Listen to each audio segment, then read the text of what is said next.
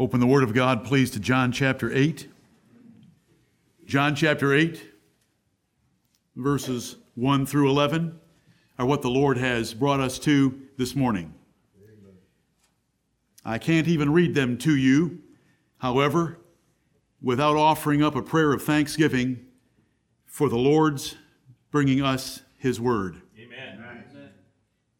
I want to thank the Lord briefly for the great movements of history, the overthrow of the Roman Empire that left the Greek nation, the defenders of Koine Greek, and the Byzantine traditional text of the Bible. Right. I'm thankful for the rising of the Muslim hordes that overthrew Constantinople in 1453. And in the overthrow of that city where all the Greek manuscripts were, they flooded Europe. Right. I'm thankful for the invention of the printing press at the same time as those Greek manuscripts were unloaded on Europe so that we had a printed Bible with William Tyndale's efforts, who are the translators, the third thing we want to be thankful for, and John Wycliffe that was before him and others, and the translators of our King James Bible that in great humility and 7 years of dedicated effort gave us a matchless piece of English literature and the words of God all at once combined together. Amen. And fourth, for the defenders of the King James Bible since then that we rely upon and have done great works and dedicated their lives to proving textual critics wrong for the last couple hundred years particularly. Right. Let us thank the Lord before we even read the first word of John chapter 8, which is Jesus, because we can trust that it's there for God's operation of providentially preserving His Word through these four categories of things and many others. Amen. Right. Let us pray.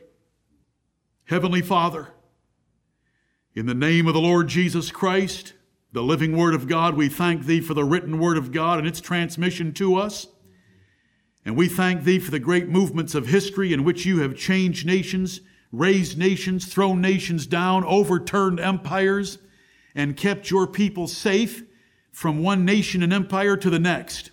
We thank Thee for the transmission of the manuscripts out of Antioch of Syria and the Byzantine traditional text of the Word of God, the majority text that was preserved by that nation of Greece and then preserved in the city of Constantinople and then flooded Europe when that city was overthrown and its purpose in the world had ended.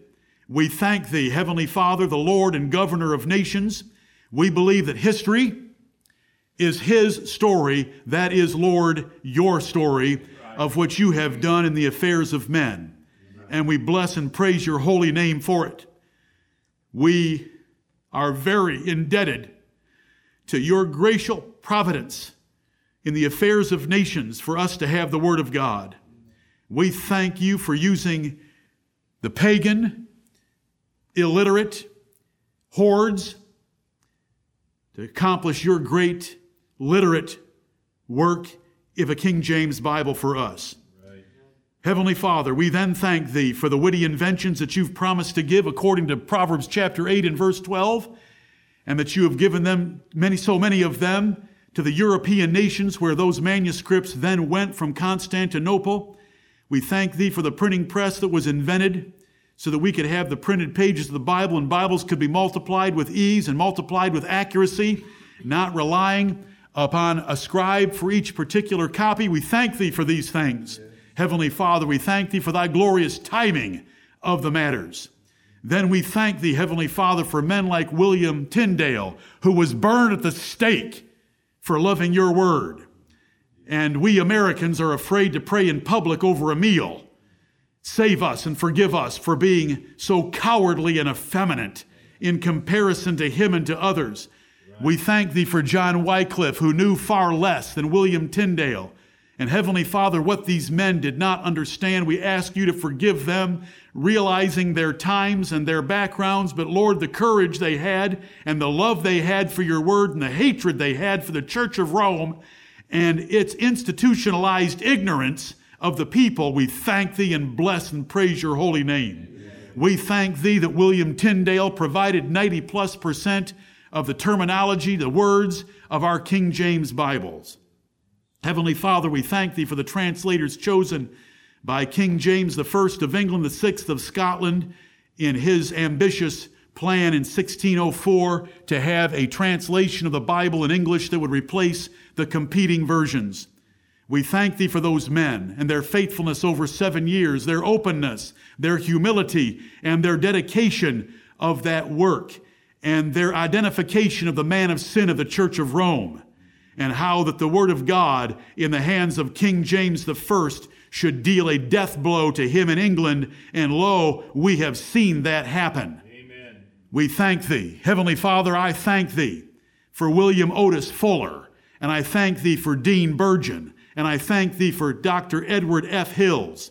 And Heavenly Father, we thank thee for Floyd Nolan Jones. We thank thee for Robert Ray. We thank thee for men that have hazarded their reputations in defending the King James Bible for us, who have put laborious hours together of researching the manuscript evidence. I thank thee for Robert Barnett of Michigan for putting together pamphlets 40 years ago, Lord, 40 years ago that I needed to read, that showed me things that are not known in other places. I thank thee for the truth of your word.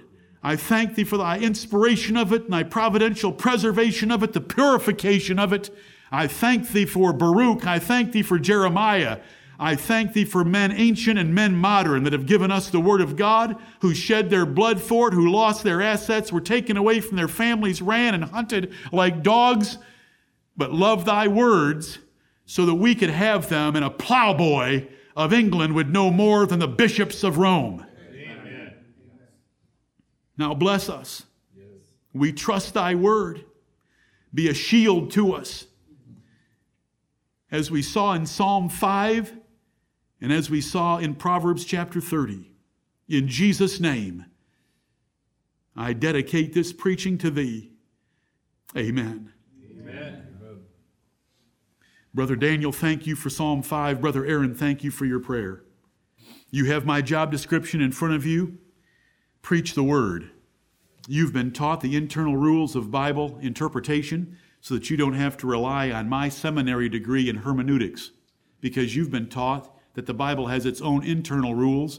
I've given you every valuable Bible research tool that you need to be able to search out the Word of God and to check me out. We've had men's meetings for an entire year in which we went through the rules of hermeneutics for this very purpose.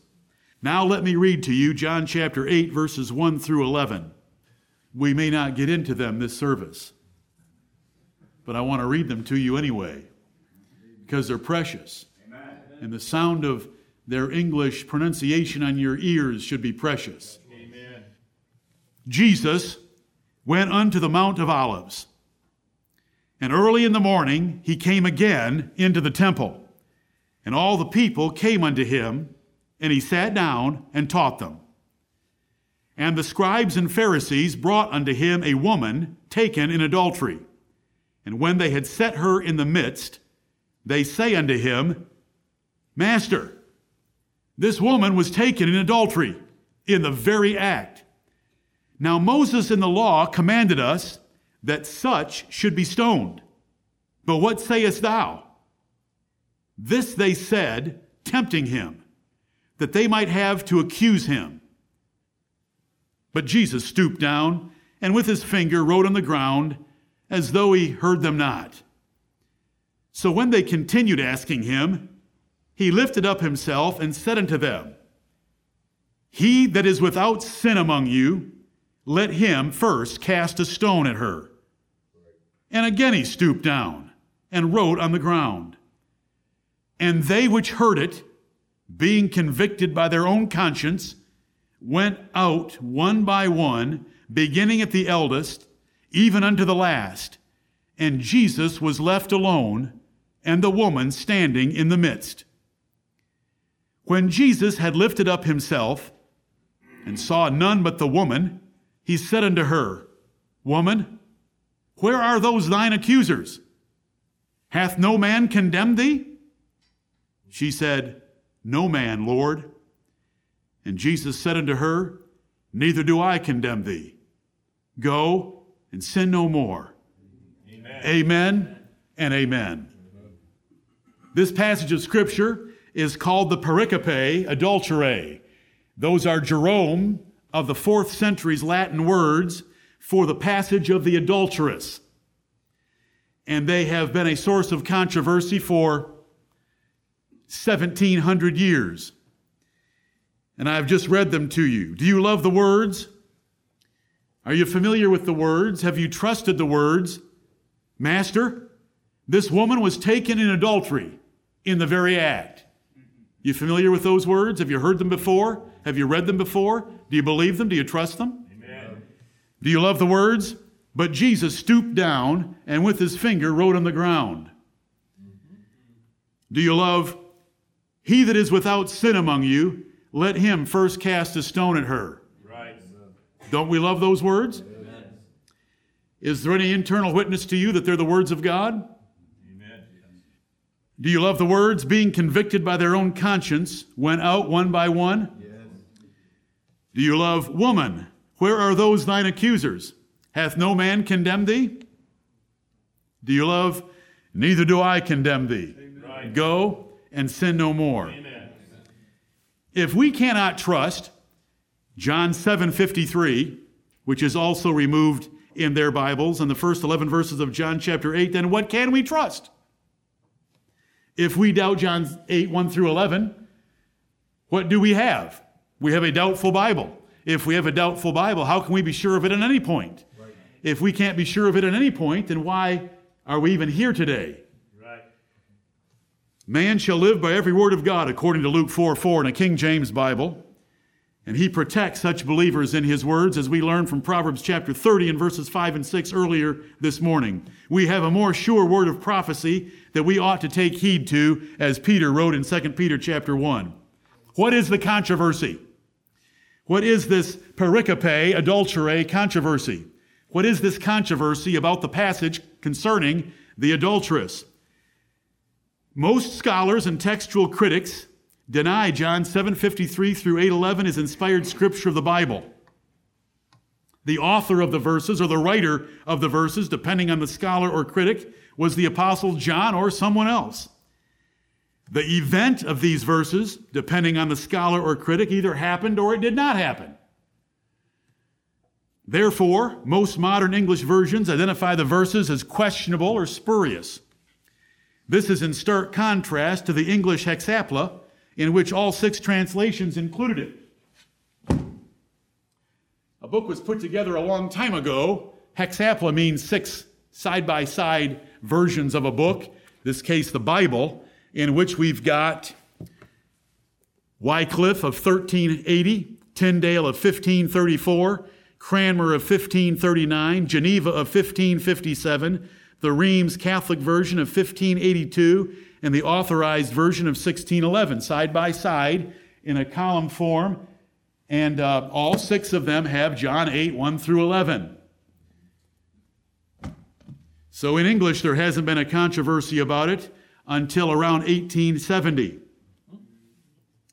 This is in stark contrast, the fact that it's not in the modern English Bibles, when it was considered part of Scripture in those versions I just mentioned to you. It's all there. You can check it out. We live in a wonderful time in which you can check out more than anyone else has ever been able to check out. You can check it out quickly. As long as you know keyword searches through a Google search box, you can find these things and find much more than the brief summary I'm going to give you, no matter how long it takes. The main reason that the controversy exists is because their 2 favorite Greek manuscripts, Vaticanus and Sinaiticus, do not have it. Their 2 favorite manuscripts are 2 big fancy volumes. One was in a convent at Mount Sinai, and one was in the Pope's library. Vaticanus, Vatican, Sinaiticus at Mount Sinai. Their 2 big fancy volumes are believed by them and by us to have been the result of Constantine in the 4th century, that's the 300s, asking for 50 official Bibles to be made for the empire. Eusebius tells us about them. He was given charge to do it, and they took the New Testament from Origen's speculations of the 2nd century And they put these Bibles together. The churches that we would be associated with had no use for those Bibles.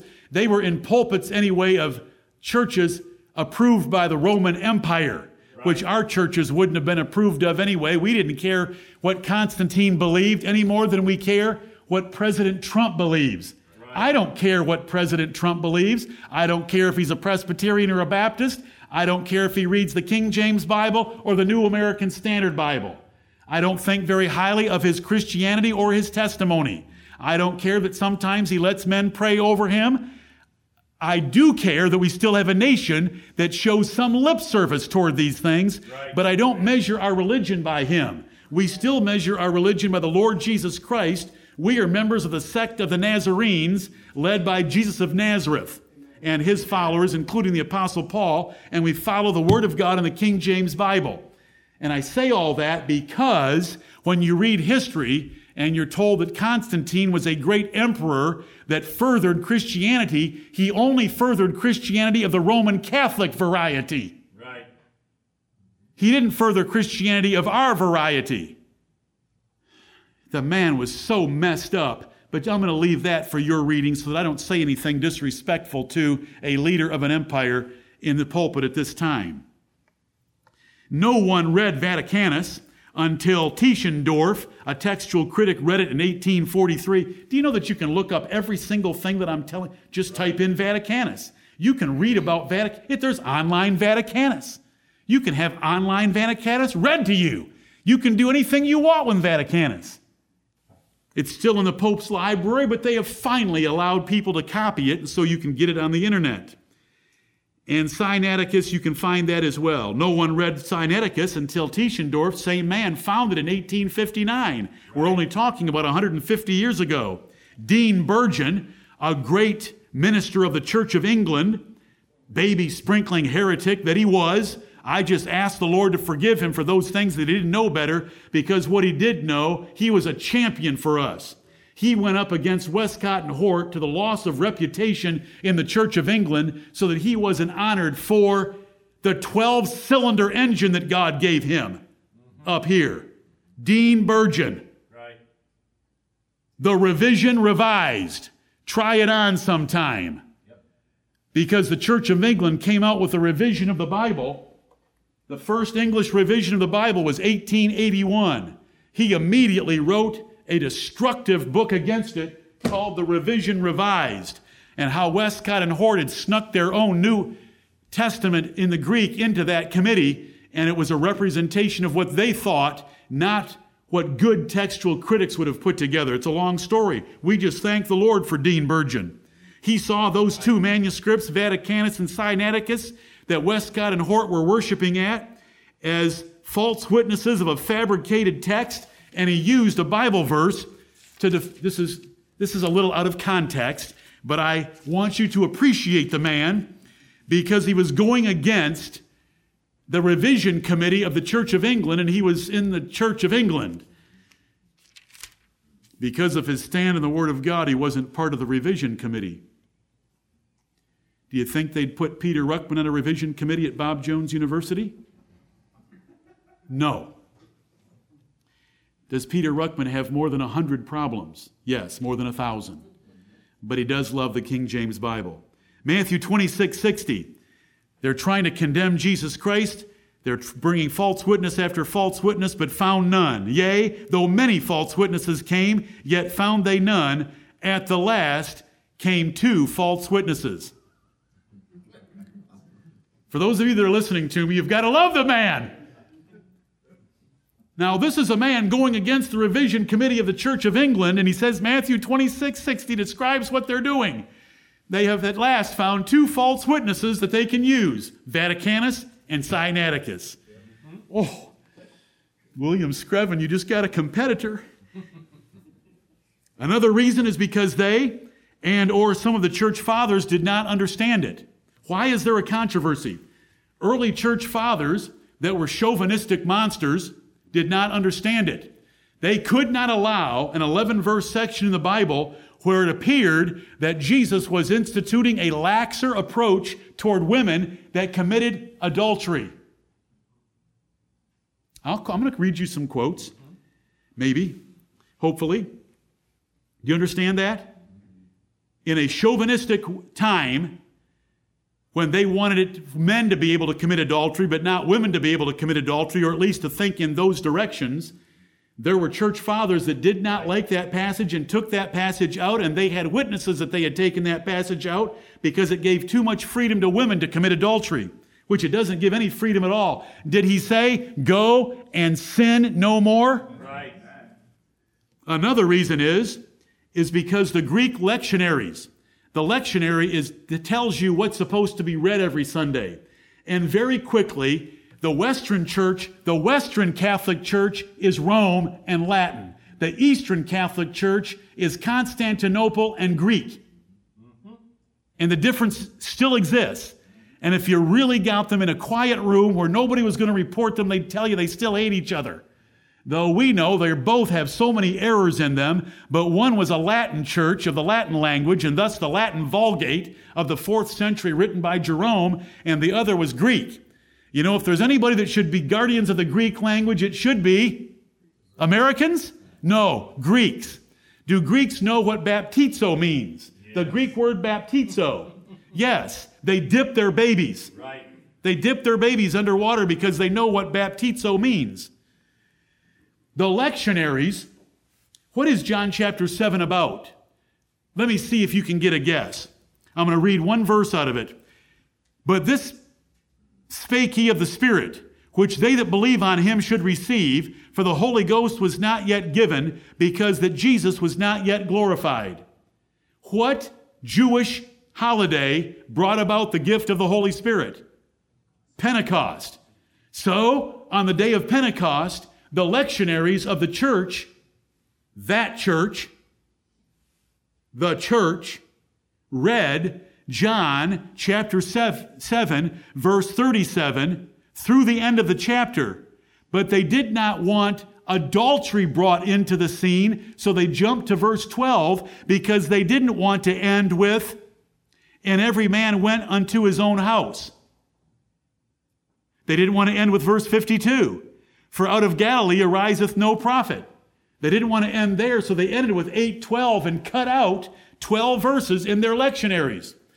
Whenever a scribe would transcribe or make a copy of the Bible, and he was of the persuasion of the lectionary, they would make notes at the beginning of 753 and at the end of 811 that this is that section that we don't read, so that when somebody was in the pulpit on the day of Pentecost and they're reading John 7 and verse 39, they wouldn't go into the whole long sordid case of the adulteress on the day of Pentecost. Are you with me?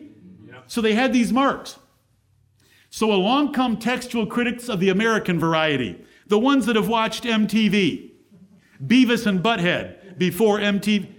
Who ever got to see Beavis and Butthead?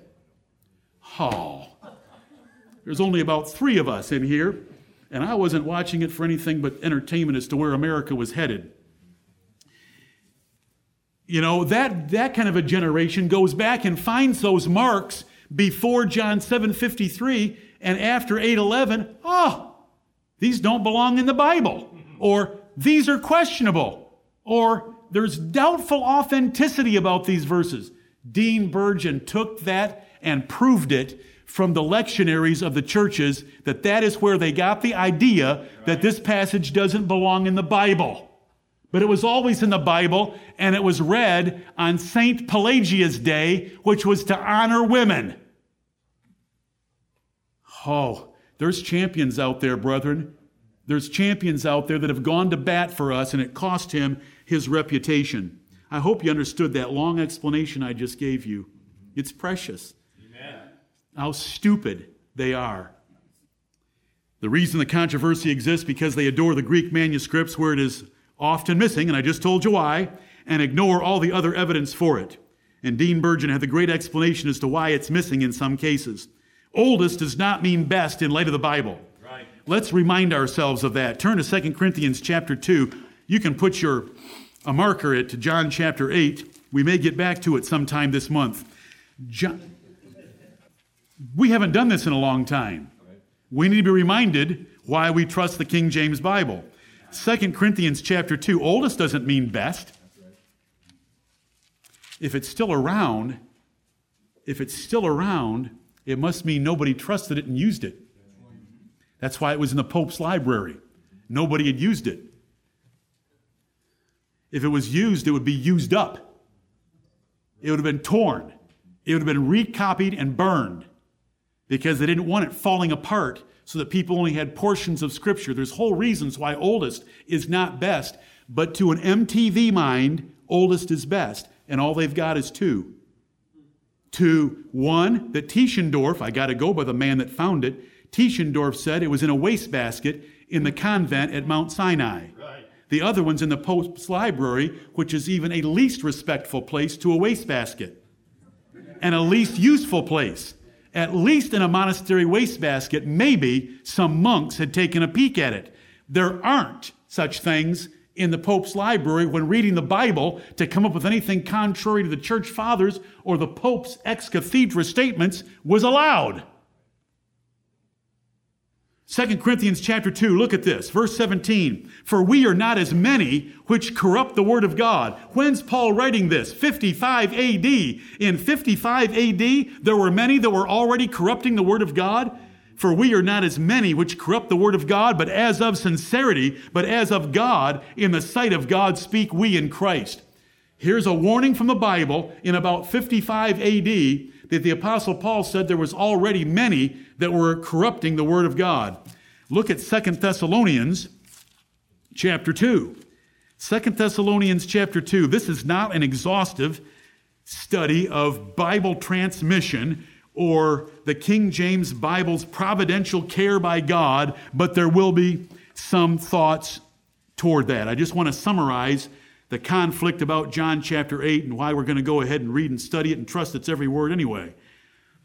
2 Thessalonians chapter 2, verse 1, Now we beseech you, brethren, by the coming of our Lord Jesus Christ and by our gathering together unto him, that ye be not soon shaken in mind or be troubled, neither by spirit, nor by word, nor by letter as from us, as that the day of Christ is at hand. Thessalonians, don't get all worked up that Jesus is just about to appear, because he can't appear until the two other historical events have to take place that are enumerated in verse 3.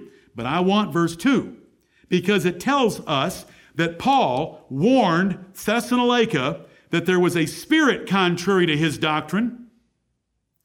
There was preached word contrary to his doctrine. There was a letter as from us, at least one, contrary to his doctrine. What is a letter as from us? A counterfeit epistle. A false epistle with Paul's name signed to it. As from us, apostles. In 60 AD. So oldest doesn't mean best. John 8, 1 through 11. What do Greek versions do? The Textus Receptus. The received text. It has it. No notes, no footnotes, no brackets, no nothing. 1550 by Stevens is what is commonly considered the Textus Receptus, which is the received text of the Greek used by our King James translators. Now, I want to share a few names with you of what is called the majority text. The majority text can be called the majority text with a little m, meaning that it's just an adjective, meaning the majority of the Greek manuscripts extant existing in the world today say this. And it's been put together. This is what the majority of the Greek manuscripts say. But I want to share with you the other official names. Don't trust me? Then go home and type into a Google search box majority text and read King James loving Wikipedia. I don't think so. Here's what they write. These are the names. And this, if you do any research about Bible manuscripts, this is the majority little m, but these are their capitalized official titles for that text. The traditional text. The tradition of the churches of Jesus Christ through time. The majority text, capital M. The Byzantine text. the Byzantine Empire, Constantinople, a long ways away from Rome and Alexandria, because the other text, Vaticanus and Sinaiticus, is called the Alexandrian text. Alexandria, Egypt. Anything good ever come out of Egypt? You can't identify it. Traditional, majority, Byzantine, ecclesiastical, the text of the churches, Constantinople text, far away from Alexandria, Antiochian text. Oh, Antiochian text. Antiochian for what? Antioch. Antioch of where? Antioch of Syria, because it's also called, capital S, the Syrian text. Antioch of Syria? Wait a minute. Isn't that in the Bible? Whose home church was in Antioch of Syria? Paul. Where did he report back after every one of his preaching trips? Antioch of Syria. So it's called the Antiochian text, the Syrian text, the traditional text, the majority text, the Byzantine text, the ecclesiastical text. How many of all the manuscripts in the world have John 8, 1 through 11? 85% of them. But they don't care about the 85%. They don't care about the Byzantine, because the devil has led them to Origen and Vaticanus and Sinaiticus. So all they care about is the two most esteemed manuscripts don't have it. The two most ancient manuscripts don't have it. And they refer to these two as two idols that they worship. Right.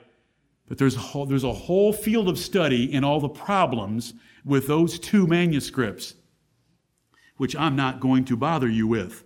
You can go bother yourself with it, because it's all available to any one of you, even on your smartphones at break time. The adored Greek Alexandrian manuscripts, Vaticanus and Sinaiticus, do not have John 8, 1 through 11. Westcott and Hort snuck it into their New Testament in Greek in 1881 for the Revised Version. This little jewel of 1881 came from Westcott and Hort of the Church of England and had John 8, 1 through 11 marked. Let's just look it up here. John 8, it's going to be in brackets, meaning this is of doubtful authenticity without an explanation in this particular edition of the Revised Version. Yep, there's the bracket before John 7:53, and there's the bracket after 8:11. It's bracketed material, which I guess I can't trust that material, so let's just pass on over it. 1881. They had a copyright on that thing of 20 years, so America couldn't duplicate it until 1901, which they did in 1901. They weren't going to waste 1 minute when you can sell more Bibles. This is the American Standard Version. I want you to think about the word standard. What is a standard? Something that doesn't change, that you can rely on. And so this is the American Standard Version, but you know what's happened since 1901, don't you? Oh, we have lots of changes. See, I was going to pass these Bibles out. I have another 75 at home. Let's see here. Most of the ancient authorities omit John 7:53 through 8:11. Those which contain it very much from each other. Well, bless their hearts. Most of the ancient authorities. What's an authority to them? Vaticanus and Sinaiticus. So we get that in 1901 with the American Standard Version. Westcott, we're talking about the Greek versions, though, before we look at our English. Vaticanus and Sinaiticus don't have it. Westcott and Hort, with their new Greek New Testament in 1881, put the passage in double brackets and very strongly criticized it as being authentic. Nestle and Allen, 23rd edition. These are the popular Greek New Testaments used at seminaries for the last 50 years.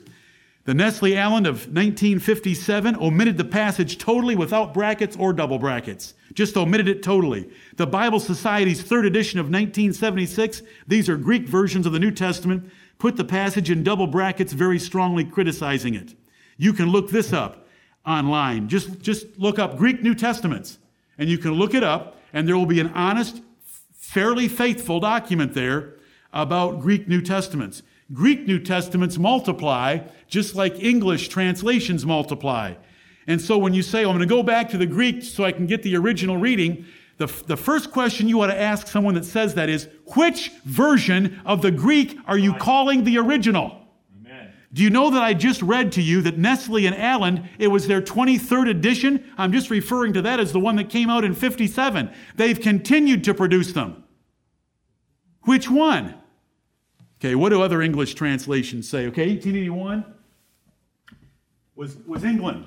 The big change took place in England in 1881 with Westcott and Hort. Then we, in 1901, got our hands on that copyright. Then in 1952, we come out with the Revised Standard Version. You can't revise standards, especially when it's something like the Word of God, but out comes the Revised Standard. The American Standard, 1901, Revised Standard, 1952. Let's see what it has to say at John chapter 8. I should have put 3x5 cards or something in here. You're just going to have to think about what we're doing. We're actually opening these ridiculous little things and trying to read their footnotes. Right. The most ancient authorities omit 753 to 811. Other authorities add the passage here. Pay attention. Other authorities add the passage here. They add it. Or after John 7:36. Okay, smart ones, and I mean this respectfully. Why would they add it after John 7:36? Because they want it out of the way of their Pentecostal reading from the lectionary. Mm-hmm. They're admitting too much in their little footnote, but they can't figure out what they just admitted. Other authorities, meaning other manuscripts, add the passage here, or after John 7:36, or after John 21:25, or after Luke 21:38, with variations of text. Bless their hearts. What they're telling you is those verses were pulled out and stuck at other places around the Gospel of John so that men in the pulpit would not read them on the day of Pentecost. Right. Because of the lectionary worship. What's our lectionary? The Holy Spirit in my office. And you bugging me with questions. It all works together. Or me reading the newspaper, which I don't read anymore. It's the Lord leading us. That's our lectionary. We were going through John chapter 7. Then we had to take a leave of absence and go after the character of David. Then we took another leave of absence and went after charity and love. Love is the greatest. And we're back here at John chapter 8. The Lord leads us. We don't follow some book that others have followed. The New American Standard. I'm not going to read all these to you, though I'm tempted. I think I should. I'm sorry. Because I want you to understand, they change these Bibles constantly. When we write a document, who killed Goliath in your Bible, eventually they're going to get around to wanting to alter 2 Samuel 21:19 because we've exposed them. We, meaning other King James Bible believers like us. So let's try this thing. This is the New American Standard Bible. This was the Bible of Bob Jones University until they switched about 5 to 10 years ago to the English Standard Version. When those of us that went there in the Bible classes, the New American Standard Bible was presented as the most accurate translation. Right. So let's find out its footnote. John 7:53 through 8:11 is not found in most of the old manuscripts. Okay, that's one New American Standard Bible. Let's try another New American Standard Bible and see what it says. Later manuscripts add the story of the adulterous woman, numbering it as John 7:53 through 8:11. Sweet. What do you think about the Jehovah's Witnesses and their New World Translation of 1961? Do you think it has John 8:1 through 11? No, because they worship at the same double altar of Vaticanus and Sinaiticus. What about the Good News Bible? No. What about the Jerusalem Bible of the Catholic Church? I want to read this. The Catholics should believe in it, though, because they rely on the Latin. The Latins always had John 8:1 through 11. But watch what happens to Catholics when they watch MTV. The author of this passage is not John. The oldest manuscripts do not include it or place it elsewhere. The style is that of the synoptics. I'm not going to bother you with that, except those of you that know it. The author of this passage is not John. The oldest manuscripts do not include it or place it elsewhere. Notice what they're trying to undo what the other versions that don't have it have said. What do they mean by the oldest manuscripts? They mean those big volumes, one in the Pope's library and one at the Monastery of St. Catherine at Mount Sinai. What about the Living Bible? Nope. What about the NIV? Nope. Brackets it, says it doesn't belong there. How about the New Revised Standard Version? Now, I'm getting confused. American Standard Version, 1901. Revised Standard Version, 1952. New American Standard Version, 1960. The New Revised Standard Version. Oh, I forgot the Revised. The New Revised. Now we have the English Standard Version. Standard. Why do they use that word standard? They don't have a standard. They're changing it every year. But they want you to think they've got something solid for you to plant your feet on and for you to believe, but they don't. The English Standard Version. This is what Bob Jones uses at the present time. Let's go to John chapter 8 and see what it says here in its footnote. Some manuscripts do not include 753 through 811. 85% do. Others add the passage here or after 736 or after 2125 or after Luke 21:38 with variations in the text. The Holman Christian Standard Bible of the Southern Baptist Convention. Same treatment. Now, I did not bring Cotton Patch Version. I did not bring the Word Made Fresh. I did not bring the Reader's Digest Condensed Bible. I brought Hermy and Friends. I've got 100, and I only have a small part of the collection of what's happened in the 20th and 21st centuries. Hermy and Friends Bible. Let's see what it says about John 8. It's not that dramatic. This is dramatic. Some early Greek manuscripts do not contain 753 through 811. Well, sweet. But 85% of them do. I've got Schofield Bibles up here calling the passage into question and so forth. That's what's happened in English. What do we do with the controversy? We believe that God has inspired His words and preserved them in the King James Version, which we prove to our total satisfaction with 4 internal spiritual arguments presented from the Bible itself, and this confidence we have in the King James Bible is sufficient to make the entire controversy a moot point. Right. Because we simply believe the King James Bible. We have assumed that the words of the King James Bible are the words that God has providentially brought to us from the inspired pens of the 40 writers that made up the writers of the New Testament and the Old Testament. Those 4 points are faith, fruit, facts, and fools. Faith in God's promises to preserve His words. Fruit that is described in the Bible as following the words of God. Facts, the internal integrity of the King James Bible against these unlearned, learned men. Do you remember some of the little verses, the verses that we like to go to? They have Elhanan killing Goliath in the Old Testament. And they've all signed off on that Elhanan killed Goliath, not David, because of a corruption of 2 Samuel 21:19. Mark 1:2, they quote Mark 1:2 and say, as it is written in Isaiah the prophet. But it's not written in Isaiah the prophet. It's Malachi chapter 3 and verse 1. The King James Bible says, as it is written in the prophets, because there are 2 quotations there, one from Malachi in verse 2 and one from Isaiah in verse 3. Right. So the King James says, as it is written in the prophets. But they have, as it is written in Isaiah. And they, with all their doctorate letters behind their names, have signed off on this pile of junk that says Mark 1:2 is a quotation from Isaiah when it is from Malachi 3:1, and their footnotes say it is from Malachi 3:1, but they have corrupted the text. These are simple little examples that the Lord has given us that these Bibles do not have internal integrity.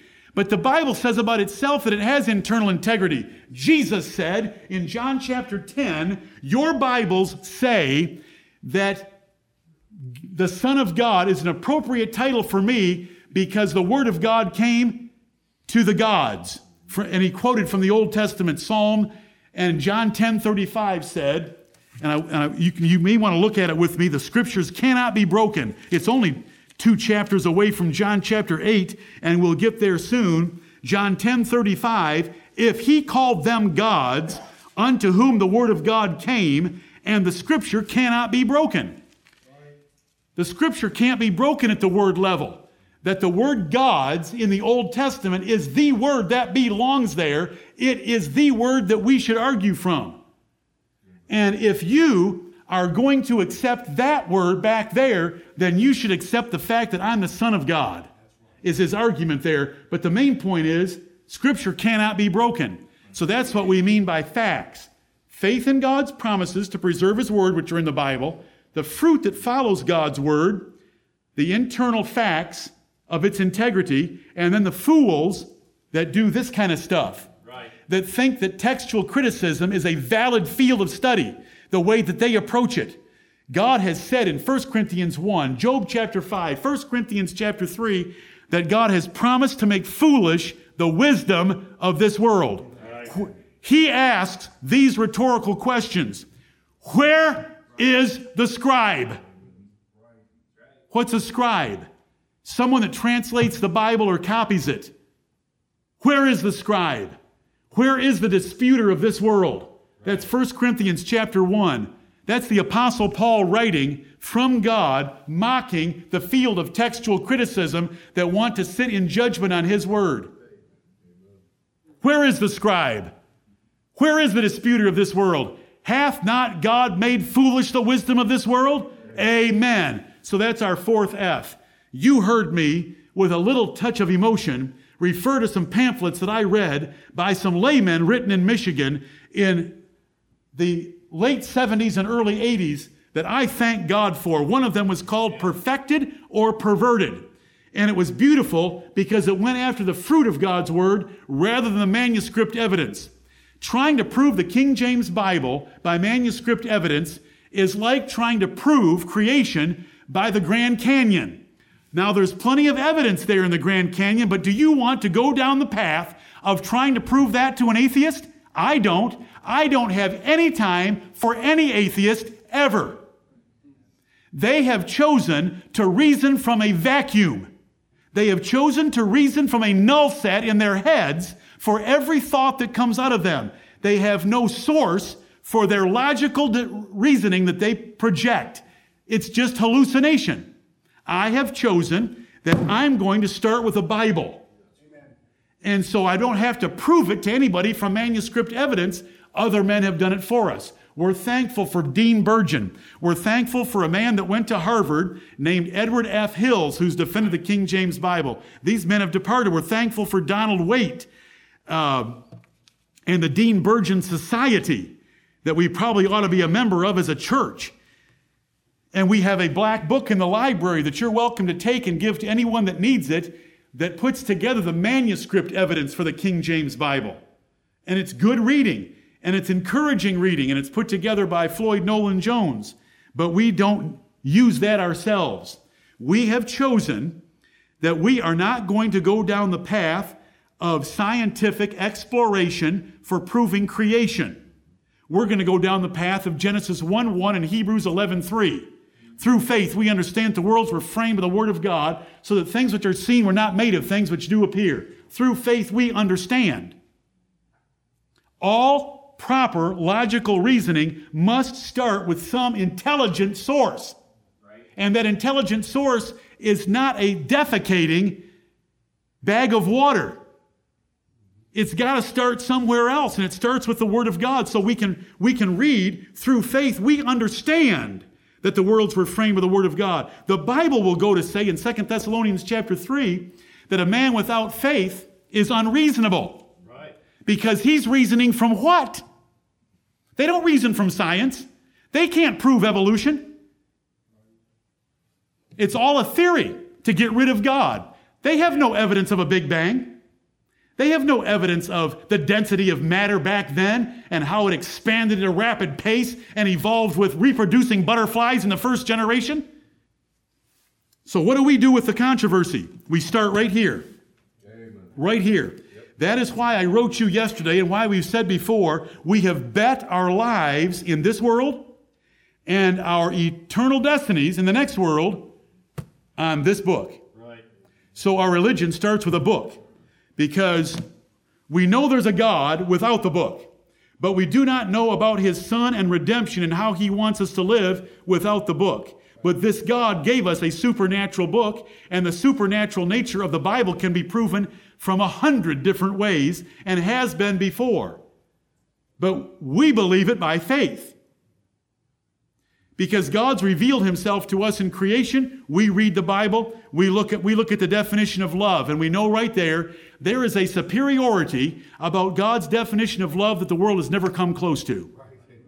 They can't make anything work in the way of morality or relationships. They can't figure out that anatomically men and women were made to get together. They think that men were made to get together with men anatomically. And on it goes. John chapter 8 is where we've been. We believe, based on those 4 F's of God's providence in the King James Bible, we reject any men in their efforts to cast doubts or questions about Scripture, because that's the devil's method. Yea, hath God said? Eve, did God really say? Yes, God really said. And don't even raise a question about it. God really said, thou shalt not eat of that tree. We reason that God providentially confirmed the 66-book canon, so he confirmed its text. Why do we only have 66 books in a King James Bible, and the Catholics have 73 books in their Bible? Why?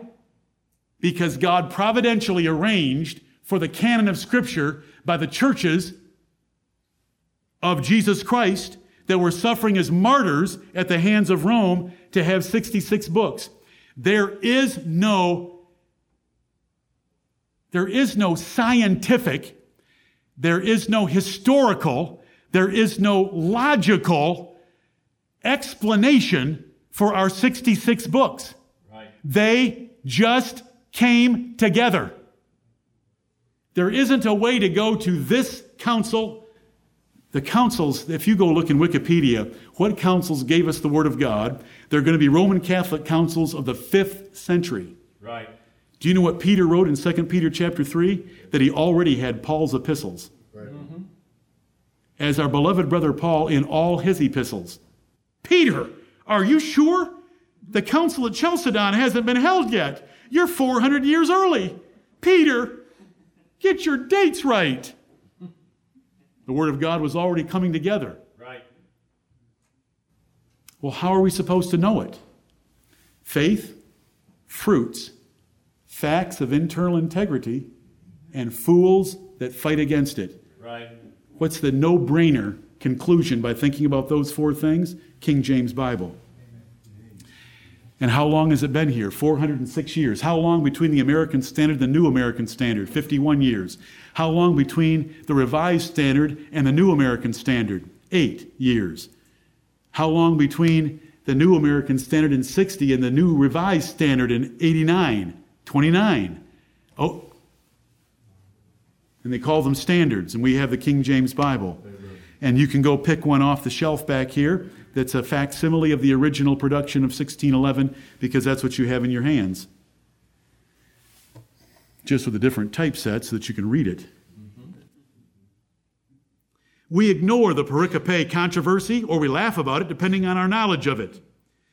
We trust John 7:53 to 8:11 as much as we trust Genesis 1:1 or John 1:1 or any other verse. We see how scholars, textual critics, and translators hate truth and are ignorant of the Bible by what they do in 1 Samuel 13:1. They have an ellipsis. That shows intelligence, an ellipsis in the Bible. We've been there before. It's called Bible Babel on our website. 2 Samuel 21:19 has a different man killing Goliath, the Elhanan of Bethlehem rather than David. 2 Chronicles 22:2 alters the age of Ahaziah when he became king. 2 Chronicles 22:2 in the Hebrew says 42 years. In the King James Bible it says 42 years. Because they can't reconcile that with 1 Kings 8:11, they change it to 22 years. Even though they say they swear by the originals.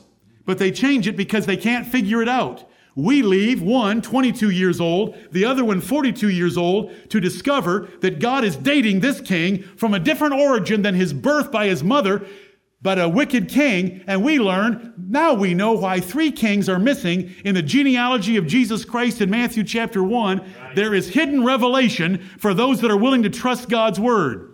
And there's a trail of men like us through history that have understood that dilemma of the Bible. It's not a dilemma, it's a secret key for advanced revelation that you don't get by going to seminary and worshiping the dusty old volume of Vaticanus and the wastebasket material of Sinaiticus. Right. Thank you, Lord. We go to Mark 1:2 and we know that it's Isaiah and Malachi both quoted there. It's not from Isaiah in Mark 1:2. We go to Galatians 3:16 and it says, now to Abraham and his seed were the promises made. And we go to the Old Testament of the King James Bible and it says seed every time. We go to the Old Testament of these Bibles, it says progeny, it says offspring, it says children, plural, instead of singular seed, because the singular seed of Abraham are those promises to us, because we are the singular seed of Abraham by believing on Jesus Christ, who was the singular seed of Abraham, because we're in Christ.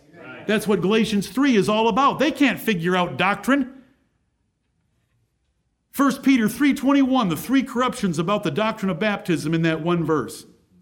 They take away the fact that baptism has to be a figure of resurrection. They take away the fact that baptism doesn't wash away sin. They take away the fact that baptism is the answer of a good conscience, because you have a good conscience before you get baptized, which condemns all their doctrines of baptism. That's why they don't like 1 Peter 3:21.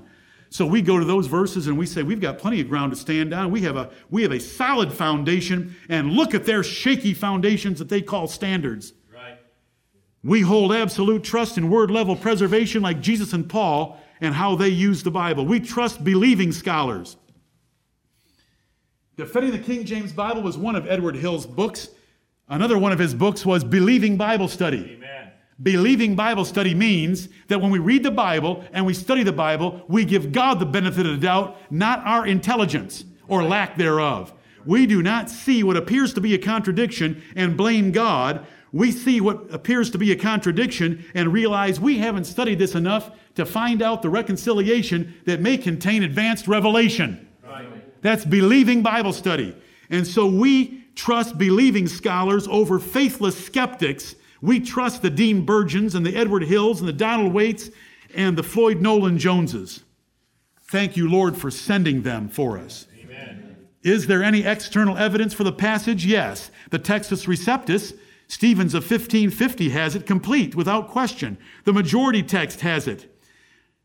In the hundreds, it was in the Harmonies of Tatian about 160 A.D., and Ammianus about 230 A.D. An instruction manual for bishops in the 200s referred to the Lord's example of clemency and how pastors ought to have such compassion themselves. In the 300s, Jerome translated the Latin Vulgate that had every word of John 8, 1 through 11, in his words, from many Greek and ancient Latin manuscripts. In the 400s, Augustine used the passage extensively and referred to others using it as well. The pericope was well known, confirmed as scripture, and read on St. Pelagia's Day, October 8th, in the lectionary of the ancient Greek church, the Guardians of Koine Greek. Some early manuscripts, including L, A is the oldest, B is the next oldest, including L, have a distinct blank space where it belongs because it was pulled to avoid lectionary reading on the day of Pentecost. 1988, a recent comparison of all Greek manuscripts show it to be in 81%. Wikipedia says that the pericope is in 85% of all Greek manuscripts. Is there any internal evidence for the passage? Do you want a Bible that reads from John 7:52 to 8:12? Look at it if you're at John 8. This is what's called internal evidence. John 8:52, they answered and said unto him, where are they? They're in a private conference without the Lord Jesus Christ. They're arguing among themselves why the officers didn't bring him back handcuffed, and what are they going to do about him? Art thou also of Galilee? Search and look, for out of Galilee ariseth no prophet. That's the end of John 7 to them. Then the first verse of John 8. Then spake Jesus again unto them. Again to whom? Are you unbelievable? Then spake Jesus again. They're in a private conference. Jesus isn't there. Right. The last time Jesus spoke is over in John 7:38. And that was to a crowd of people, not to them. The them is a plural pronoun referring back to John 7:52, those that were in a private conference trying to destroy the Lord Jesus Christ. Why would a corrupter, they want to say that it was added several centuries after the apostles. John 8, 1 through 11 was added. Why would a corrupter insert a spurious passage in the middle of the Pentecostal section of the lectionaries? Wouldn't that call attention to it? I hope you understand that. Nobody added anything. Right. They took it out because they didn't understand the marks around it, that it wasn't supposed to be read at Pentecost. Is there external explanation for its removal? I've just explained all that. But here's the other reason. I told you that early scribes did not like it because it gave too much freedom to their wives. They were adulterers. They did not think their wives should be allowed any looseness, in their misinterpretation of John 8, toward their wives. So here's what Augustine wrote in the 4th century. Certain persons of little faith, or rather enemies of the true faith, fearing, I suppose, lest their wives should be given impunity in sinning, removed from their manuscripts the Lord's act of forgiveness toward the adulteress, as if he who had said, "Sin no more," had granted permission to sin. Is there a related controversy? Yeah, the last 12 verses of Mark. You were supposed to read them last night and think about how that chapter ended if it ended at Mark 16:8. Do you want to hear Mark 16:8? This is how Mark ends in their Bibles. There's a brother here, Eric DeVrent, has in his possession copies off the internet showing that Vaticanus has a big gap there where this passage was taken out. Doesn't have gaps elsewhere like it does after Mark, where this was removed, or a scribe left a blank space large enough for its inclusion if somebody wanted to get the scripture back in there. Mark 16:8. And they went out quickly, this is the women at the tomb of Jesus, and fled from the sepulchre, for they trembled and were amazed. Neither said they anything to any man, for they were afraid. So you have Mark's gospel ending with the words, "for they were afraid," instead of that beautiful summary that we have there, "for they were afraid." Mark, come on, tell us a little bit more before you close out your writing. Of the 3,119 Greek manuscripts in existence today, none of which is complete, over 1,800 have this section of Mark, with only 3 lacking it. That's 600 to 1. What's the percentage? Vaticanus and Sinaiticus don't have it. So see, they'll go with 2 against 1,797. Further external evidence of all kinds is overwhelming with great weight for the verses. And there's men like Dean Burgeon that wrote fantastic works just about that section of Scripture. And of course, there's a whole lot more that you can study to know. So what do we do when we come to John chapter 8?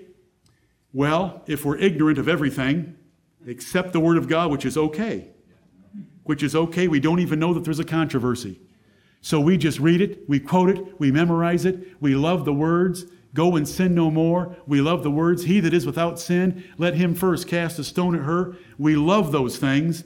But I wanted to remind you that we have a solid foundation for why we trust the King James Bible. The proliferation of these Bibles written by ignorant men, written by malicious men that want to attack the Word of God, corrupt the Word of God. The Lord has exposed them to us as He promised He would. Remember, faith, fruit, facts, fools. He promised He would expose them to us. So what every 5-year-old boy that's been to Sunday school knows, that David killed Goliath. They deny that in 2 Samuel 21:19. Anyone with a search device on your phone can look up Mark 1:2 and find out that it's Malachi 3:1, but they say Isaiah because they're telling you, we don't belong in the business of working with God's Word. Don't trust our work. Amen. And we don't.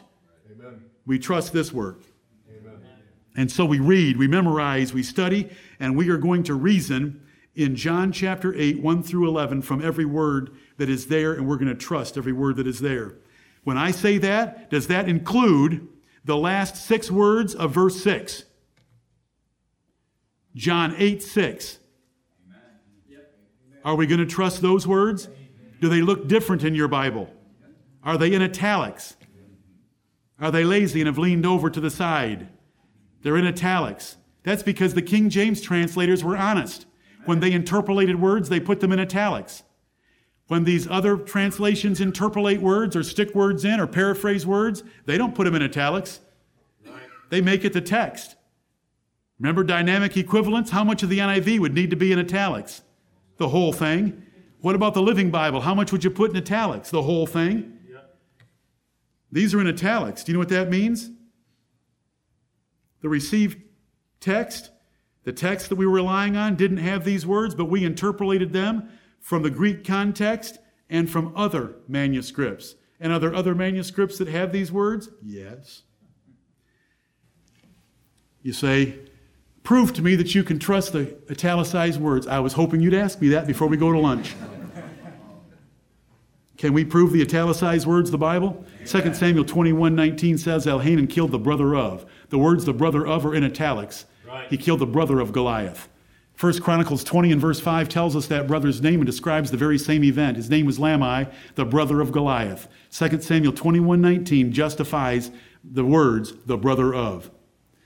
How about Jesus arguing in Matthew chapter 22 when he condemned the Sadducees and their long drawn-out story about a woman with 7 husbands? Who was she going to be married to in heaven? Because they didn't believe in heaven. They didn't believe in the human spirit. They didn't believe in the resurrection. Jesus condemned them by quoting Exodus 3:6, where God said to Moses, 400 years after Abraham died, God said to Moses, I am the God of Abraham, Isaac, and Jacob. Jesus appealed to that statement of God saying, I am the God of Abraham, 400 years after Abraham died, as proving that man has a spirit that exists after his body is dead. Right. Jesus argued from a single verb to be, I am. And when we go back to Exodus 3:6 and look up, I am the God of Abraham, Isaac, and Jacob, guess what is in italics? Am. Oh, Lord, I love you. And I love your word. Right. And it is internally perfect. Amen. Jesus argued from an italicized word, an argument that condemned the Sadducees. Thank you, Heavenly Father. In Jesus' name, we submit this first message to you from John chapter 8, and we thank you for the word of God. Amen. Stand with me, please.